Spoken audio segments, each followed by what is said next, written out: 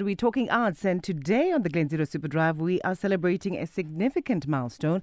Gallo Records celebrates its 95th anniversary, and one way that they're doing this is that they're celebrating through a 6-part podcast series. It's called the Gallo Vault Sessions. The series explores South Africa's rich and complex musical history. Gallo is home to some of Africa's finest and greatest music legends, including Miriam Makeba, Ladysmith Black Mambazo, Dube, Mtukudzi, as well as Thandiswa Mazwai. We've got on the line the MD, Simu Mukuna. Hi, Simu. Hey, Nati, how are you doing today? I'm well, thank you. How are you? I'm excellent, thank you, and thank you for having me. Listen, congratulations on 95 years of making beautiful music. Thank you very much. It's Gallo has such a storied history, and in some ways it's been the soundtrack to South Africa's life. So 95 years is a long time. Lots of stories, and this is the point of Gallo Vault Sessions. Of course. So tell us the idea behind this initiative. So what we realized quickly, and I came on board when our new shareholders came in 2019. But one of the things that we saw immediately was there was such a deep history and story behind some of the music going back 95 years, right? But what was missing from bringing it to new audiences, we felt, was cultural context. And what I mean by cultural context is the stories behind the musicians, where they grew up, what they were thinking when they made the music, the producers and the people behind that, is what helps to really connect audiences to the music.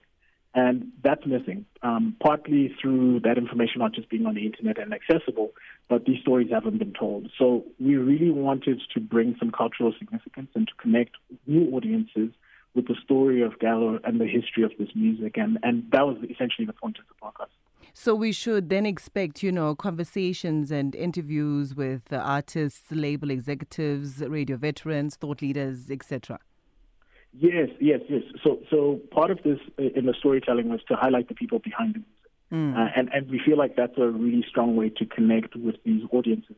But also, we know, and I'm partly to blame as a member of this generation of the youth who feel if it's not on the internet, it doesn't exist. Yes.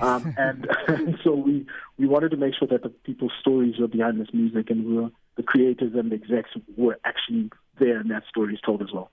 But it must have been quite a feat because, this is a very big company, right? It's one of the greatest music companies in the world. To have, how do you compartmentalize everything Gallo has done through the years? So the approach that we took, we very much wanted academic rigor and something that's grounded in deep research. And so we partnered with a company called Konjo. They're a women-led Pan-African creative research and cultural storytelling agency. And in effect, what they helped us to do was two things. One was really do deep research. So we are comfortable that we are targeting the right areas of the story, areas that are interesting, but also to help us structure and focus the podcast, right?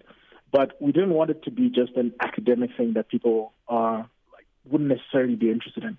And so we wanted to focus on the stories that were super interesting, of which there are many, but also created in the form of a narrative arc. So it's a story from episode 1 all the way through to episode 6, and it feels like we're engaging deeply in this world, but it's story-led, but well-researched. All right. So take us through the themes then, Simu.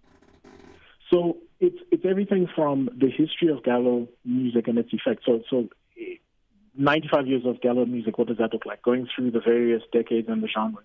But also to the establishment of the Bantu radio system, right? And the effects of how that still is in effect today in our societies today, but also why it was brought about by the apartheid government at the time. And then also looking beyond South Africa and seeing how did this music travel? What was its effect with global audiences? And there's so many good examples within the podcast of how South African music is a great soft power, great use of diplomacy, if you will, that the country has, and the music travels and allows us to do this. So it's everything from the Ladysmith Black Mambazo commercial in 1997, the Heinz Baked Beans one, which this commercial, Ladysmith used a track on this commercial, and it ended up leading to 1 million sales of tracks in the UK in terms of CDs. But also, if you go on YouTube today, people still comment on on that video and that Heinz commercial. So it's just the power of this music and how it's traveled and the story behind it. So word on the street is that you guys delve deep in this with these sessions, because you also talk about social politics and cultural moments in South Africa's history. You guys will really touch on some really tough topics.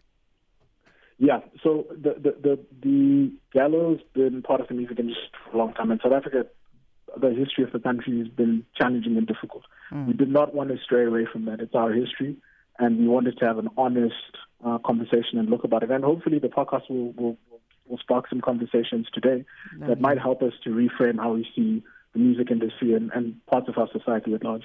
All right, so share with us the elements, the different elements that formed the entire production. So we, on top of creating a story, narrative, and arc, what we also wanted to do, and part of this is the cultural context portion of it, is we included a playlist and some music that accompanies each of the pieces, right? And it's curated specific to each episode.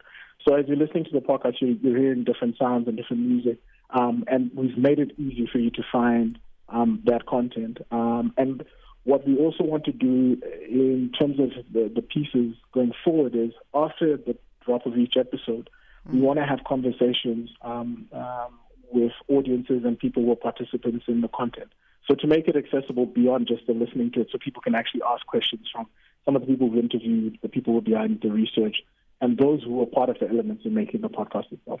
So are there any familiar voices that we're going to hear in the podcast? Oh, plenty. Shadow Twala, Sibo Hotfix Mabuze, Sibo Stole, Ivor Harburger, who was the head of Gallo at the time. I'm just trying to think who are the other ones. Quite a few. There will be a lot of voices that will be very familiar to audiences. Okay. And then which platforms can we catch this on? So we've made this as widely available as possible. It's on all major streaming services, so Spotify, Apple Music, Google Podcasts, all of the major ones, as well as we'll be doing from episode 2 on YouTube as well. Okay, so how often do they come out, the episodes? Yeah, so the episodes we have 6 episodes, and each one comes out on the last Thursday of the month. And if you subscribe on any one of these major platforms, what will happen is generally as the next episode comes out, you'll get a reminder that it'll be automatically on your device. All right. Simu, thank you so much for your time. And good luck and all the best with celebrating this 95th milestone. Thank you very much, and we thank you for this opportunity. Thank you. That's Simu Mukuna, MD of Gallo Music. Gallo is celebrating 95 years in the music industry, and one of the ways that they're celebrating is through a 6-part podcast. It's a series. It's called the Gallo Vault Sessions, and the series explores South Africa's rich and complex music history.